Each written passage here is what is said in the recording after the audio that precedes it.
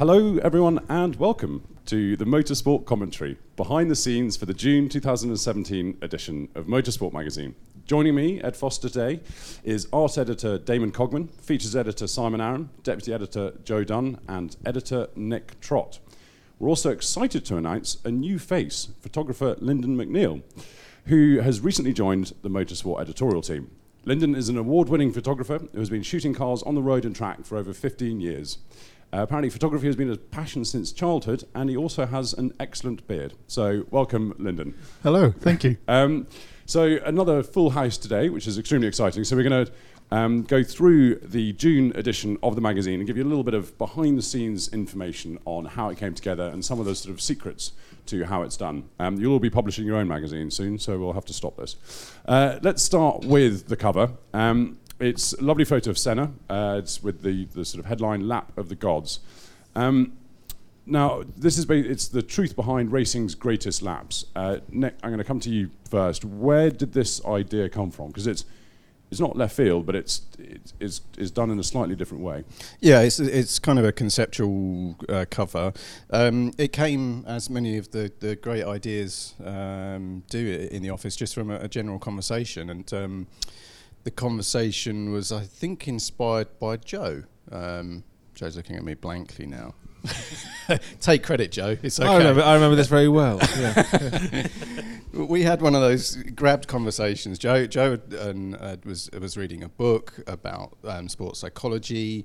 I mentioned that I was fascinated in this kind of out-of-body phenomenon that Senna talked about, and a few other drivers talked about. Damon Hill talked about it in his book.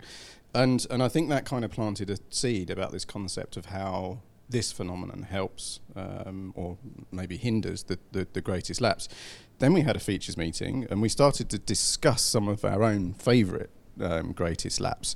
And we distilled it and we picked a few laps that we thought that maybe the readers weren't fully aware of. And we refined it a little bit more.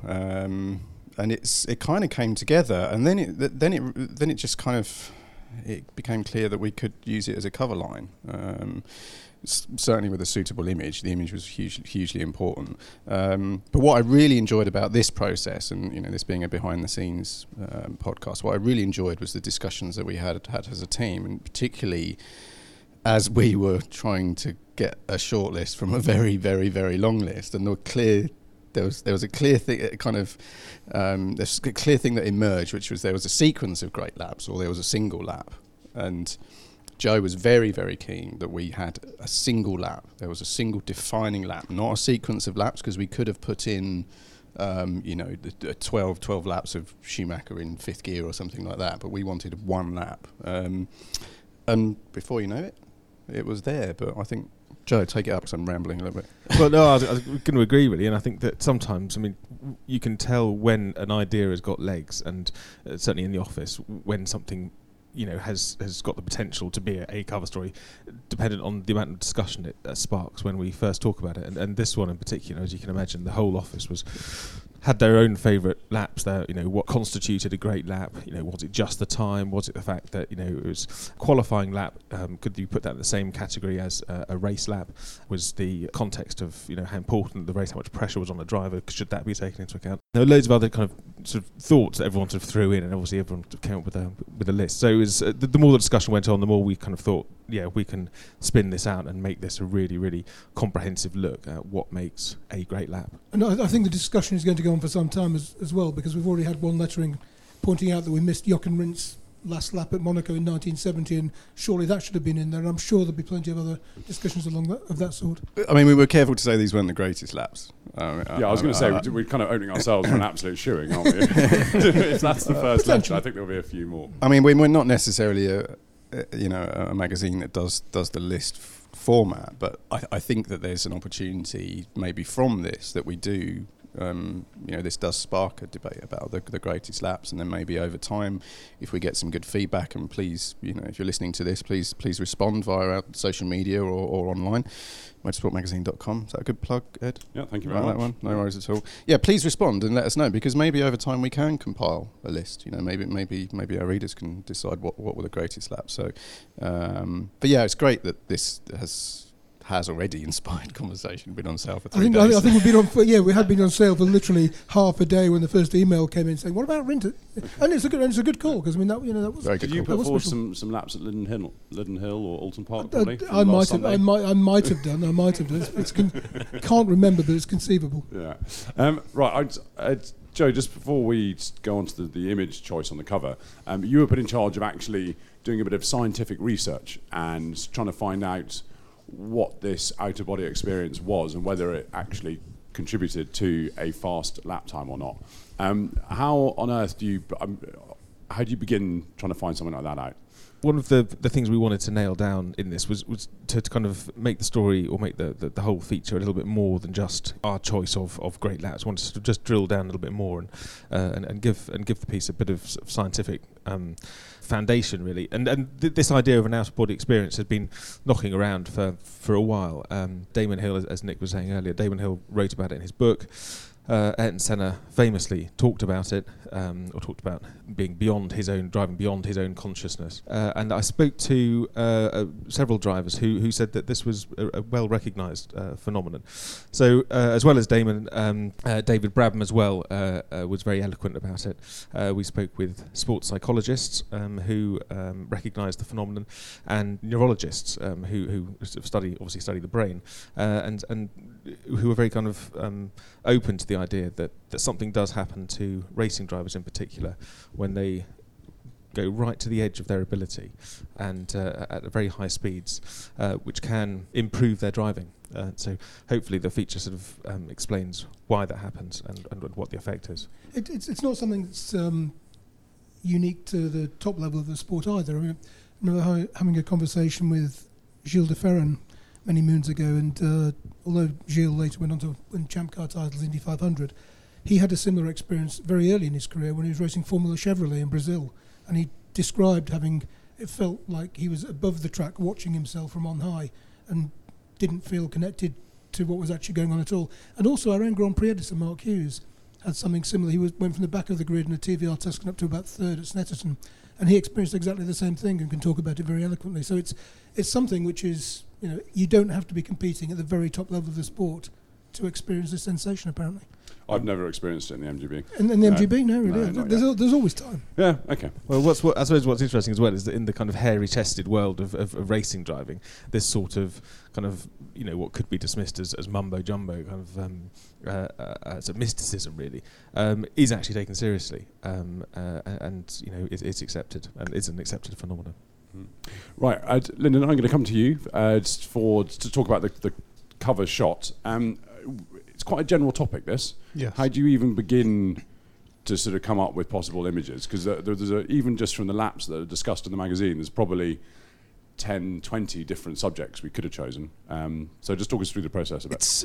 We chose, obviously, Formula One because it is the pinnacle, but it's also showing where you can see the driver at his most in control of the car. I know we talk about Bellof in his Porsche, but with a Group C, you can't see the movement or the undulation that's the driver's going through. So with this, we chose Senna in Monaco purely because of having him in the magazine with one of his greatest laps. And this is coming through the chicane at the swimming pool where he is completely on the limit, as you can see through his eyes, wheels in the air, and it's just, from my point of view, a really striking image. So you can see that he is fully committed. Yeah. Do you ever have an out-of-body experience when you're choosing photographs? No, I can't say I have. No. Sore eyes. There's still time, apparently. Just briefly, Damon, could you just talk about Senna covers, Clark covers, Moss covers? There's a sort of thing, I think, also with music magazines, putting Beatles on the cover. There's an uplift in sales, aren't there? It's good to get one of the big names on there, but it's true, isn't it? There's always a slight shift in sales because everybody still loves Senna. Senna still has that sort of mystique about him. He's still got that kind of X factor, even all these years later. Senna at Monaco is another thing again, of course. But the idea or the kind of the modern conception of what makes a striking cover or makes a successful cover is that you use certain things. So women's magazines use Victoria Beckham, as you mentioned, music magazines use certain bands that have kind of stood the test of time. Hence, Rolling Stone still turning up on covers all here, there, and everywhere. So the hope is that hope is that sort of we get a few more sales due to the fact we've got a yellow helmeted Senna on the cover in a Marlboro McLaren. It's an incredible sort of trifecta, isn't it? Senna, Monaco, McLaren, Marlboro, all the rest of them.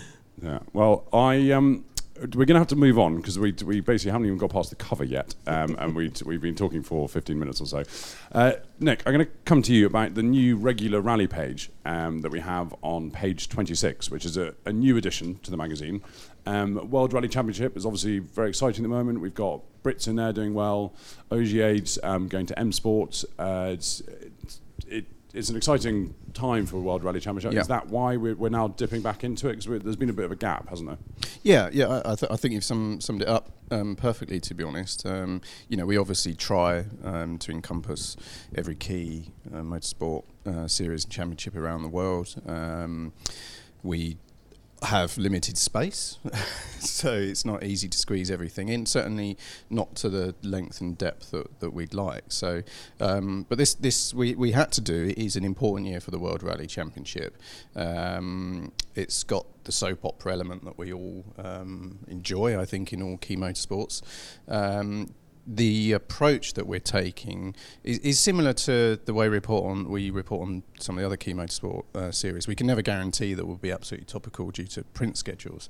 So we've asked our writer, who's at every round of the World Rally Championship, to just tell us the stories behind the stories. And I think he did a good job in putting the success and maybe some of the dilemmas that Sebastian Ogier is experiencing at the moment, because he was effectively without a drive at the end of last year, and his life had changed. He's got a young son, and I won't give away the story, but I do think I've learnt something in here that I hadn't read and understood in any other media source. So I'm pleased with it, and it is a regular. We'll be continuing this until the end of the season and carry on into next year.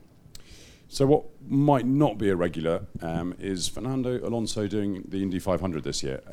Mark Hughes talks about it and in his column on page 31.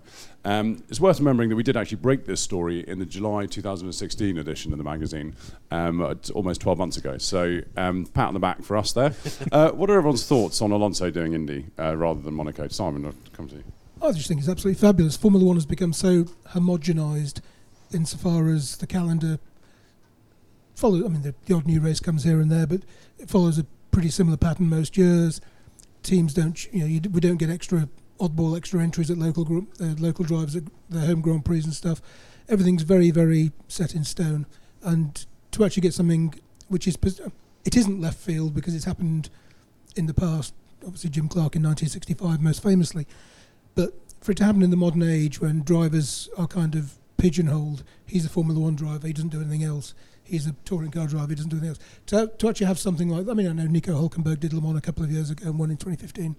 But this, a contemporary F1 driver doing the Indy 500, it shouldn't be an eye-opening story, but just because the way the sport has evolved, it is, and more power to his elbow. Yeah. Nick? Yeah, it's off the scale, absolutely extraordinary, brilliant. For us, personally, as press, amazing. Absolutely amazing, and I really hope that it means other drivers are looking at what to do now. Chuffed to bits, even though I wasn't with motorsport then, that we broke the story. I think that was really important.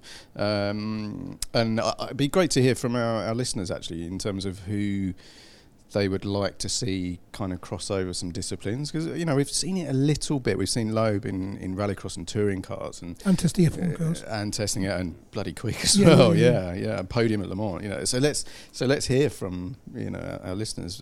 Personally, everyone's talking about the Triple Crown. I'm a huge Montoya fan. I'd like to see Montoya do Le Mans and go for a win. I was with him in Bahrain a couple of years ago when he tested the Porsche, and within 3 laps he was half a second off of works driver pace. He was amazing. Once they got him in the car, he was. Why are you laughing? Why are you laughing? Why are you looking at me at this point? No, that was a seat issue. Oh, wasn't right. it? Okay. Yeah. I was busy that day. So yeah, great, brilliant, absolutely brilliant. And let's see what happens next. And of course, let's get Rossi at Le Mans, as well. Absolutely. He wants to do it. Rossi, Alonso, Montoya, Le Mans. Dream team. In a dream team, in a Porsche, maybe. If we plant these seeds now, people listen. Yeah, you know what I mean? Hello out there. But it was quite interesting yesterday afternoon when the Indianapolis Motor Speedway did a video cast from the test session, and I looked around the office in the afternoon. It's just one orange car going around on its own, and pretty much everyone in the office is watching it, keeping an eye on it. Hang yeah, on absolutely. Really? I didn't know. He was definitely working. Oh, definitely working. I was out yesterday afternoon. There was quick, the boss is coming. Click. Should we move on? So Mark also has a piece on Valtteri Bottas, which was written after the Bahrain Grand Prix, before his Russian Grand Prix victory. But as typically with Mark, it's a very measured piece. It's weirdly, it hasn't dated despite the fact that he's since got a win. I'm going to fast forward on to Dickie Meaden on page 40, who's discussing historic racing. Is it that, and he's basically posing the question: is the history the thing that we like, or is it the racing? And should some of the cars that are being raced be raced, or should they be kept as they were in period? Simon, I'm actually going to come back to you firstly on this one because I'm old. Well, no, I wasn't going to say that. Whatever you distinguished. say. I think the implication was clear. Experienced, but also that you spend 99% of your time sat or stood beside a racetrack watching these cars go around. What are your thoughts on it? The more the merrier. The body language of... Is that race meetings for you, or do you mean cars? Both. The body language of the older cars, even with more modern tyres, I mean, they still have suspension that moves. They're still exciting to watch. Even one of them going around on its own, it'll be it's not glued to the road. So they are naturally quite engaging to watch. And when there's a field of 30 or 40 of them, marvellous. And we've seen increasingly, I've mentioned it in almost every podcast we've ever done, historic Formula Ford, for example. I thought he was going to say Alton Park then. No, I mentioned that as well, yeah. Historic Formula Ford, for example, you've got a clutch of 8 or 10 really quick young kids racing these old cars with no aero influence, and they just run around. They hunt in a pack, and they're fantastic to watch. And ditto, you go to Goodwood, where you've got top caliber drivers in these nice old cars that slide around, and the ferocity of the competition is immense. And it's not just at Goodwood, it's at most historic meetings. It's just fabulous. Lyndon, do you find it easier to photograph historic cars in terms of getting a dramatic because again, more slowly. Dramatically, yes, because you've got the pitch and the roll, and there is generally a lot more going on. Modern, I won't say formula or saloons, but you don't get the aggressiveness in the body language of the cars when as they're fighting for position. When you're shooting a modern car, it's just very processional in a way. I know touring cars, there's a bit of argy-bargy, but otherwise it's very, once you're in the lead or in 5th, 6th, that's generally where you stay. But with historics, you just see everybody's battling for position from first down to last, and it's great to watch and shoot, and you're generally getting cars full opposite lock through virtually every corner, and that's what we're looking for, that little bit of drama. I was going to say, because if you get a modern touring car, Thruxton Chicane, for example, it'll be airborne, it'll have 2 wheels, but it's still stayed. It's quite flat. Whereas if it's a Hillman Imp, one of the wheels will be somewhere near the top of the wheel arch, and the other one will, be. But the body language of the car will be very aggressive, or on an MGB, in fact. Yeah, from Alonso doing the Indy 500 to Hillman Imps. Don't say we don't cover everything in this talk show podcast. I'm going to read a sentence from Dickie's column, because he does a really good job of describing the aesthetic of a historic racing car. and discusses the difference between those that have been, restored almost beyond their original condition and those that have been left with all the battle scars. So there's a really, really lovely sentence here. To me, patina is magical. Like wrinkles or scars, a racing car with a few stone chips and scuffs or scratches and stains shows signs of a life lived to the full. Yet look around any historic paddock, and even those more superficial cosmetic signs of race-to-race aging are unusual. I'm not expecting owners to field cars that look like a Penske Donahue's war-torn Ferrari 512S or a Lola T70 at the end of the Daytona 24 Hours. Though on reflection, that would be magnificent, but a bit of patination wouldn't go amiss. I think it's quite right, and I think he expresses the kind of paradox, I suppose, of historic racing versus original cars brilliantly. And I don't know what sparked the piece, but I suspect it might have been last month's cover story on the RS500, which he drove, and talking to him afterwards, Dickie was just waxing lyrical about the smell of sweat that he had when he sat in the drive, because this was a completely original car, wasn't it? It hadn't been tampered with at all. It was period. And Dickie actually loved it, and just said there was something about being in the driver's seat, knowing that nothing had changed in the intervening 30 years since it was raced in competition, that was magical. I think he would have liked the tyres to have been a little bit maybe the tyres newer, a bit less with polished. 500 horsepower. Yes. But you're absolutely right, Joe. I think that's what inspired it. Yeah, good piece. Moving on to page 43, we've got Richard Williams, who's talking about Formula One circuits and the problems with them, and he's discussing the fact that, somewhere like Bahrain, I think he says even Da Vinci couldn't have created something exciting on a flat sort of desert land. But we've got Richard Williams, then we've got Matt Oxley on page 45. I'm not going to go into Formula One circuits, because with the people around this table, we will not stop talking about the problems with them for many hours. Matt Oxley on page 45, talking about aerodynamics in MotoGP, which have come in sort of first with Ducati. Lots of complaints, but they might be here to stay. It's also worth mentioning, actually, that we on the website, you can ask Matt at most MotoGP rounds this year. You can ask him any question you like. And if he doesn't, well, within reason, if he doesn't know, he will then go off and discuss things with engineers, riders, whoever it is in the paddock, and he will answer your question as soon as he can. So it's worth doing and quite fun. On to page 46, Hall of Fame. We are announcing the top 3 in each category. I'm not going to go through them all, because you'll need to buy the magazine to know who the top 3 are. There's some amazing names in there. If only we could induct more than we're allowed to, because there's certainly more than deserving ones of them. And we've also actually got a number of guests that have been announced. We've got Ari Vatanen, Brian Redman, Freddie Spencer, John Watson, Joe Ramirez, David Richards, Jackie Oliver, Murray Walker, Paul Hollywood, not such a famous racing driver, but a chef, Freddie Hunt, and James Toseland. So there's loads of guests coming already. There'll be more announced soon, and you can still buy tickets. You can do that up until May the 31st, midnight on Wednesday, May 31st. To book them, just go to the motorsportmagazine.com/Hall of Fame. Andrew Frankel, page 50, he's talking about 2 sort of recreations, I guess they are. One is Jaguar doing new Series 1 E-types, and then another one is called the Mini Remastered by David Brown. Not that David Brown, but a David Brown. What are everyone's thoughts on this? Because they come in at a mere snip of £285,000 and then £70,000. To the table. Discuss. There's a market for them. I mean, we get very emotional about the concept of a restoration, resto mod, or however you want to phrase it. But the manufacturers wouldn't be doing it unless there was a market for it.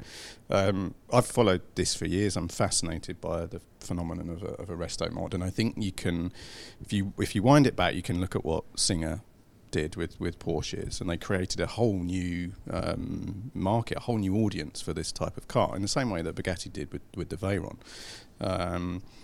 And of course, everyone's following, and the fact that car manufacturers are doing it, as Aston Martin are doing it. I personally think is great. If people want these cars, they're brilliant. I think it's great to not get hooked up on the price too much, because the people that want these are going to pay for them, whatever. They're generally all sold before they even announce them. That's right. Yeah. And actually, £70,000 for a Mini, although is a huge sum of money. If you look at how much a Mini Cooper is worth on the second-hand market in the auction world, it's not that dissimilar, and similarly a brand new E-Type, obviously at the price that it is, or a beautifully restored Series 1 is not that far away from what these things are being offered for. So they're not in, obviously they're expensive, they're hugely expensive. So have you bought one? Not quite, but that Mini is pretty lovely though. Oh my god, that's so lovely. From the David Brown Speedback, I think was a rather challenging machine in terms of the way it looked, and created a lot of controversy. But I think he's absolutely nailed it with the Mini. You know, the mixture of new and old is just beautifully done. Yeah, the fact that he's taken modern techniques and manufacturing means it won't creak, it won't sort of all the things. You mean it won't have transmission wine? No, It's not a Mini without subframe won't transmission. fall out. the A-frame won't rust. It's all good. I have a request for our listeners to propose and get in touch the cars that they would like to see, either resto modded or reimagined, because there is another step that manufacturers haven't yet been brave enough to take, and that is the Singer approach. So the E-Type that we see here is an E-Type, whichever, it's a brand new E-Type. But what about an E-Type with modern mechanicals, which is kind of what Singer does with the Porsches? They take an old 964 and they put more modern mechanicals in it. And I would love to see a car manufacturer take the kind of aesthetic of an older car but put modern mechanicals in it. And I'd love to hear some of the suggestions. I mean, personally, things like 635 BMW, or like with a modern kit in it, would be off the scale. Well, in the hot rod world, there's the V10 BMW engine is used massively because it's obviously it's just cheap sort of, and it's still dropped into old 3 Series and 5 Series, but to a manufacturer approved version of that, oh my god, can you imagine? That would be so amazing. You two would be bankrupt. Well, even more bankrupt. Yeah. I did happen to ask a manufacturer of modern British supercars the other day whether they would indulge themselves in something like this, and it was a very, very firm no. Very firm no. So it's not just the big manufacturers. I noticed that Lister just released a new road car, which is fabulous, which looks absolutely stunning. So it's small brands as well, which have been bought and are now producing road cars as well. I think the fact that manufacturers are being this brave is to be celebrated as well. The fact that they're making these steps and sort of putting these things out there is fantastic. Giving people the choice is amazing, albeit expensive, but equally, the fact they're doing it is great. Series 1 and Esprit on a modern Exige platform with a V6. This is going to go on forever. Yeah, okay, guys, stop us now. I'm looking at. Let's press on to the features, because we've talked about the greatest laps. We did that at the start. We've next got a feature on page 96 it's called Chasing Bellof, where Dickie Meaden tries to break Bellof's ring record in Toyota's LMP1 machine. It's not quite what it says on the tin, though, is it, Joe? Well, it is in a way. So a newspaper man. We have, we've enlisted the help of Toyota, who have very kindly lent us their simulator and reprogrammed it with the original Nordschleife route, which is the one that Dickie takes on, and he. Obviously, it should be a done deal. I mean, this is a car with 30 years of technical advancement compared to Bellof's vehicle, he should, even given Bellof's talent behind the wheel, and Dickie's a very good driver, he should be able to break this record. But and he won't get hurt if he. And there's no fear if he gets it wrong, so he can push the limit. But I won't ruin the story as to whether he manages it or not. But the way Dickie takes us through obviously the history of that particular record and how he attempts to beat it is absolutely fascinating, and gives a brilliant insight as well into what modern endurance racers and how they train and what they go through. Yeah, I was just going to say. I mean, this is this isn't a PlayStation type simulator. This isn't a Forza game. This is the simulator that Toyota use pretty much all the time to work out strategy, to to figure out dynamics. This is the proper sim. The mind boggles in terms of how much this thing costs. So this is the closest we can get to lapping a modern, lapping launch life in a modern endurance car. Although we did ask. I'd say I did ask. I knew what the answer was going to be. But, could we? Okay, so let's try it on the sim. But Toyota, I have to say, are absolutely brilliant. Manufacturers tend not to let people go into their sims. But wow, what a story! And I kind of like the fact that the sim was also imperfect as well. Again, I won't give too much away, but the sim.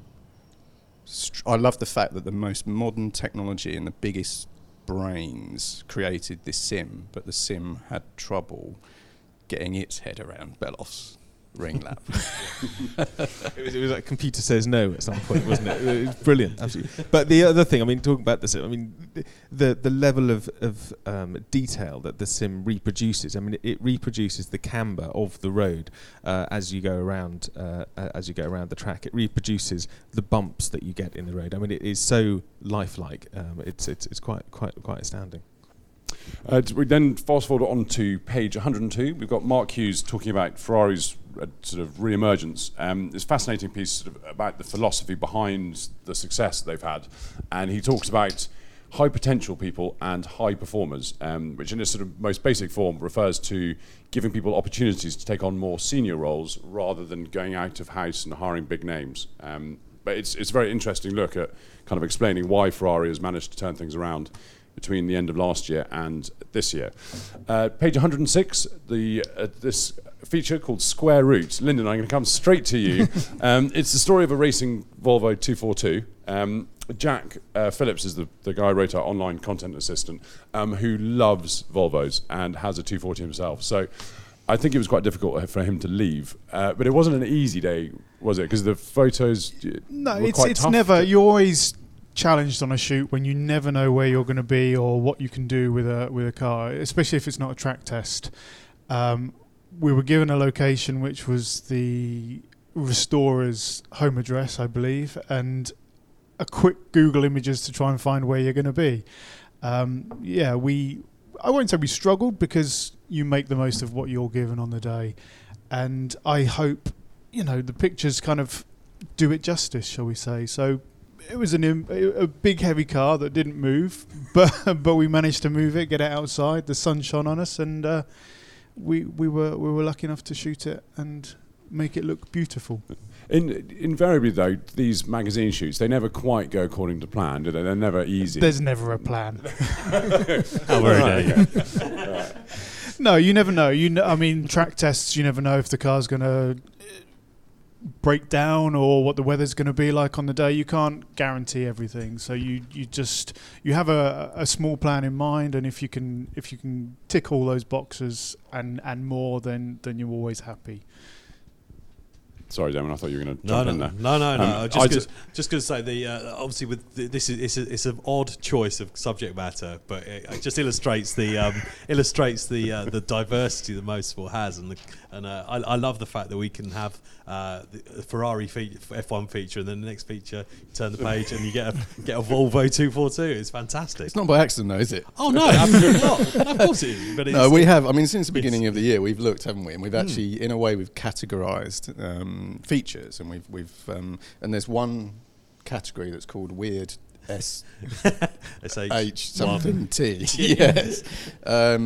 And because there's always a feature that pops up. This falls just into that one, doesn't it? I think it does, yeah, a little bit. But we are conscious, especially Damon and I and Joe, when we're looking at the flat plan, we're conscious of things like the pace of the magazine, and we're conscious that when people are flipping through the mag, they need to be stopped in their tracks, and so we flat plan the issue like that. We plan where the pages are, and Damon's absolutely right. We've gone from a roundup of some of the greatest laps in history to a piece on inside one of the world's most advanced simulators to a piece on modern Ferrari and F1, and then a flying brick. So, and I just, I still feel like a fan of motorsport. I'm a newbie, but I still feel like a fan, and I can see myself going through this issue going, oh, brilliant. what a stopper, So, and have we gone from that to another contrasty piece? Simon, I'm going to come to you now. Is this because I'm old again? You've got particular. I'm not saying anything. I'm not saying anything. But on page 114, it's a piece called Friends Reunited, unsung 60s sports car racer Digby Martland, and you went off and you reunited him with a Chevron B6. Yeah, I mean, the actual idea came from, originally came from Kevin Kivlocken, who owns the B6 nowadays. And he called me and said, look, I've got this thing, I've discovered a Digby Martland car. Digby was, as you said, unsung. I mean, I knew the name quite well because I am from the north near Alton Park, and Digby had a lot of success with Chevrons at Alton. I'm not sure I saw him. Sorry, where? Alton Park. Not Lowton Park, Alton Park. Anyway, I might have seen him race late in the 60s, I don't know. I was too young then to be registering all the names and chassis type numbers and things as I would start doing early in the 70s. But he raced from the early 60s, mid-60s through to 1970, then stopped. A lot of success with Chevrons. Kevin had the car, and we decided to try and track Digby down. We knew he was in Jersey somewhere, and we made various phone calls trying to find him, weren't having much success. And then Kevin came up with the idea of directory inquiries, and Digby having quite a distinctive name, we found there was only one Digby Martland in Jersey, and we actually tracked him down, despite using all our racing contacts between us. In the end, directory inquiries And that still exists? Well, apparently, yeah. Well, it might be called something else nowadays, but that's how we found him. And you have heard of the internet, haven't you? That didn't work. No, that didn't work, I promise you, it didn't work. That's amazing. And yeah, anyway, we found him, got him over he was coming over to Silverstone, so we photographed him with the car. And subsequently, I met up with him in London a couple of months later to discuss his career. A lovely gent, and he's got the one thing that comes across in those photos is how delighted he was to kind of be reunited with the car. When I asked him it was the first time he'd seen that particular car in 50 odd years, and I said, how did it feel seeing it again? And he actually started to falter as he spoke to me, because he was, he still has a really strong emotional attachment. Even though he walked away from the sport in 1970, never to race again, No. I know Simon's sat in front of me, but this is a stunning piece. Photos. Photos are great. I just actually slipped in 20 quid. Yeah, exactly. Yeah, 25, Simon. No, really, and I guess I know we're blowing our own trumpet here, but what we do and what Simon does really well is extract these incredible nuggets of information that we've never heard before, and this is our life, and we have a lot of knowledge by now. But your comment about or the quote you got about Digby's run at Avis, and the fact that he qualified fourth, the only chevron, we all set off, and I was swept along in the draft of 3 Porsche 906s down that long straight, so soon ran out of revs. I had to let the top 3 go, or the rev counter was going to be way off the clock. I mean, I was sat in that car reading that, and I think that's what motorsport, and Simon does it absolutely brilliantly. So great story, and I know some people may turn the page and won't recognise the face, but I really I do ask people to have a good read of this, because it's a cracker. Yeah. Now, it's going much further afield now. It's the Long and Winding Road, page 122. Frankel had been to Bathurst, and he gets all the good jobs, doesn't he, Andrew? Hello, Andrew. Whiff of jealousy there, yeah. I think. But you were too busy with spreadsheets. This is a fantastic trip, though, isn't it? Because Bathurst, I think, it's the first time Andrew's been, and I was asking the office yesterday if anybody had actually been themselves, but no one has on this team. But it is. I am working on it. Yeah, well, you're too busy at Alton Park, so you can't go to Bathurst. But it is a bucket list event and trip, and it's lovely how Andrew talks you through the history of the race and how it was this sort of wild, hairy, kind of dangerous thing to spectate at. But that's been toned down a bit, but it hasn't lost its character.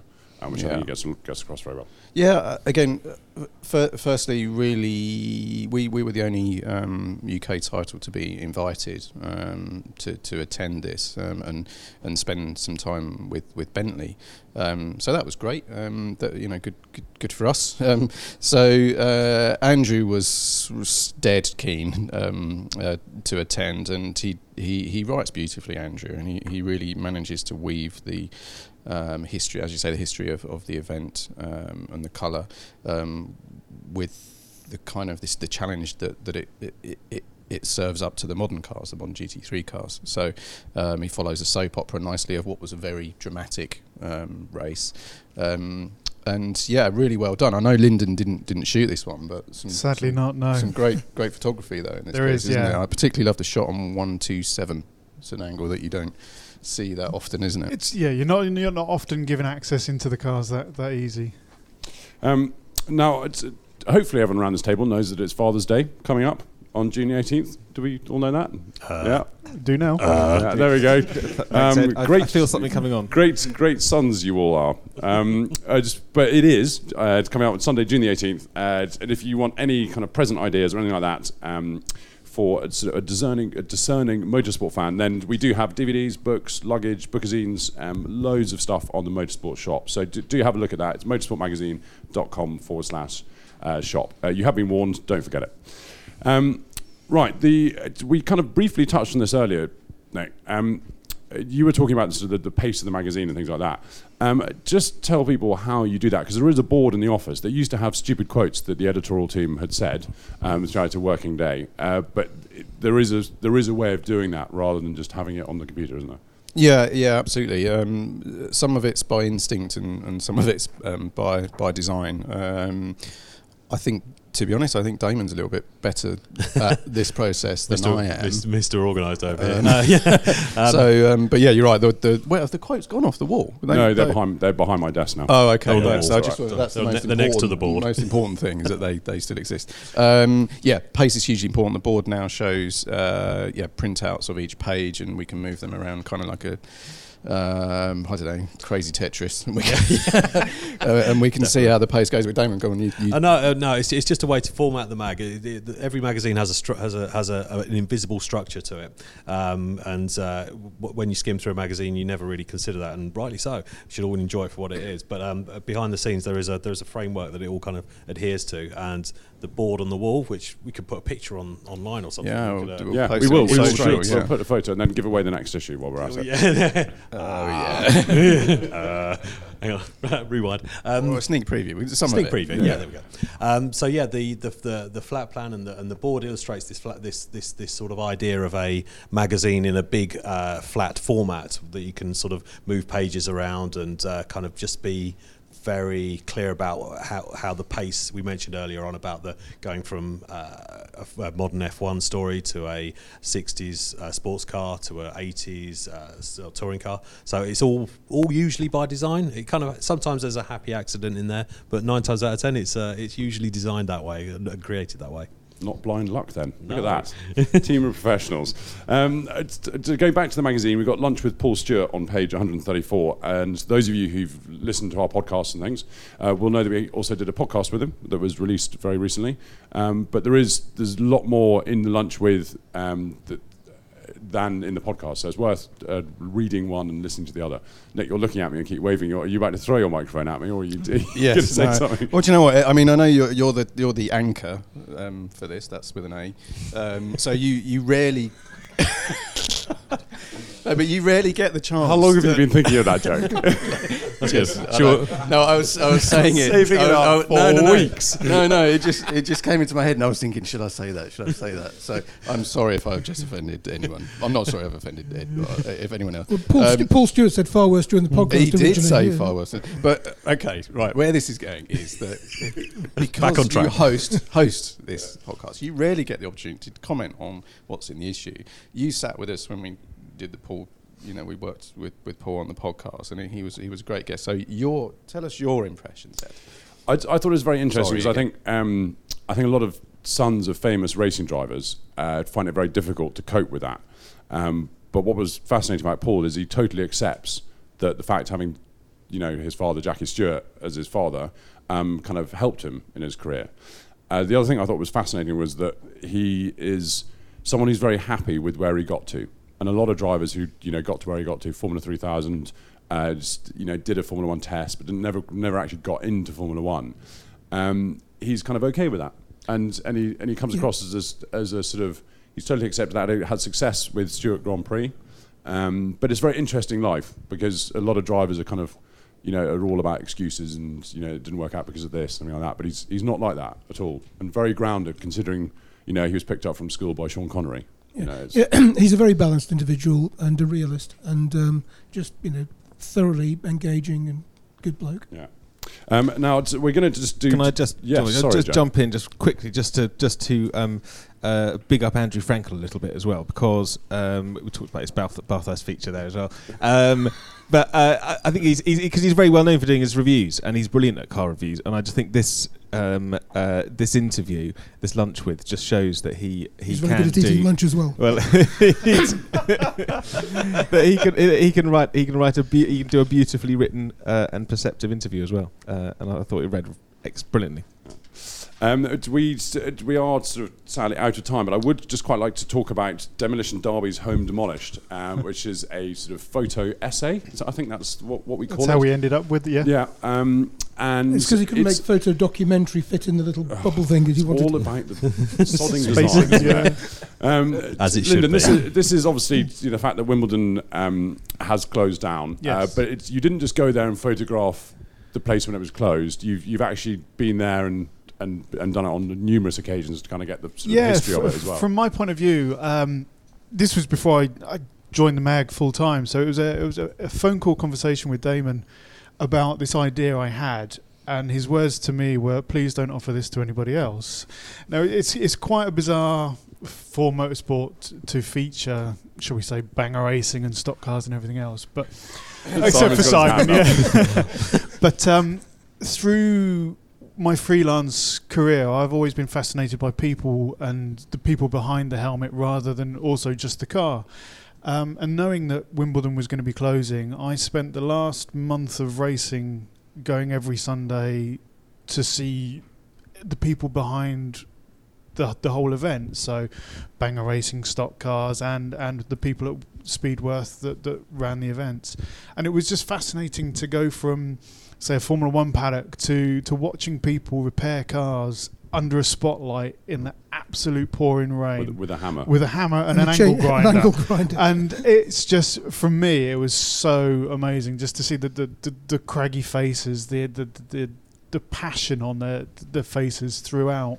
And it's a shame Wimbledon's gone because of what you could have seen there, and even seeing the last event where the locals were coming from Wimbledon to something they've probably never seen before, to kind of give it one last hurrah kind of thing. And I hope that we've portrayed it in I know we were only there for a month, but to portray it in all its glory, shall we say. Yeah, I mean, I have to say, and again, I know you're just sitting a couple of seats away, but I was at several of the final few meetings. I mean, I raced at Wimbledon a few times in the 1980s, in borrowed stock rods and bangers and various other things.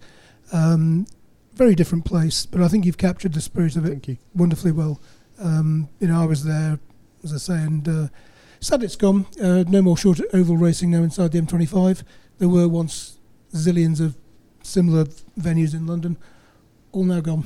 Yeah, it's actually very, sort of quite eerie. Some of the photos. There's one of kind of inside. Is it the grandstands or inside? Where is it? There was still a half a bottle of whiskey left to kind of inside. Oh, it was yeah. It was as if there was kind of a bomb went off and everyone just ran out of the building and it was left. We were invited back on the Monday after the final event, and it was literally, like you say, the apocalypse had happened, and it was just left for the demolition crew to come in, and the officers were still there from the day they locked the door and walked out. But it was very eerie the second day walking around. You could almost hear the cars going round again, even though they weren't. But you got access to the half of the stadium that had been closed for the last 20 odd years, 10 whatever it was. Yeah. But, that was quite special. Was that because the asbestos? The asbestos so. pigeon. The things debris. you go through for Motorsport magazine.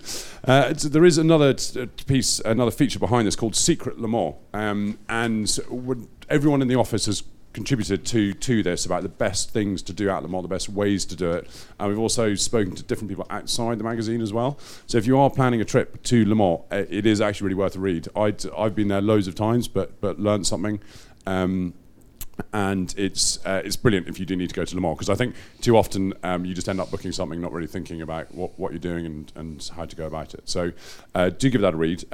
There's also, obviously after this, columns from Gordon Cruikshank, Simon on my right, Doug Nye, as well as Private View, Data Trace and Finish Line with Win Percy, and loads more that we haven't had time to discuss in this month's issue. But we would be here for days if we were actually going to talk about every single detail. And then you wouldn't buy the magazine. So there wouldn't be any point in that. Nick, thank you so much. Damon, thank you. Lyndon, thank you. Joe, Simon, and thank you so much for Alan for recording all our dulcet tones. We'll be back next month with another motorsport commentary behind the scenes, and we'll be talking about the July 2017 edition of Motorsport Magazine. Thanks for listening. See you then. Bye-bye.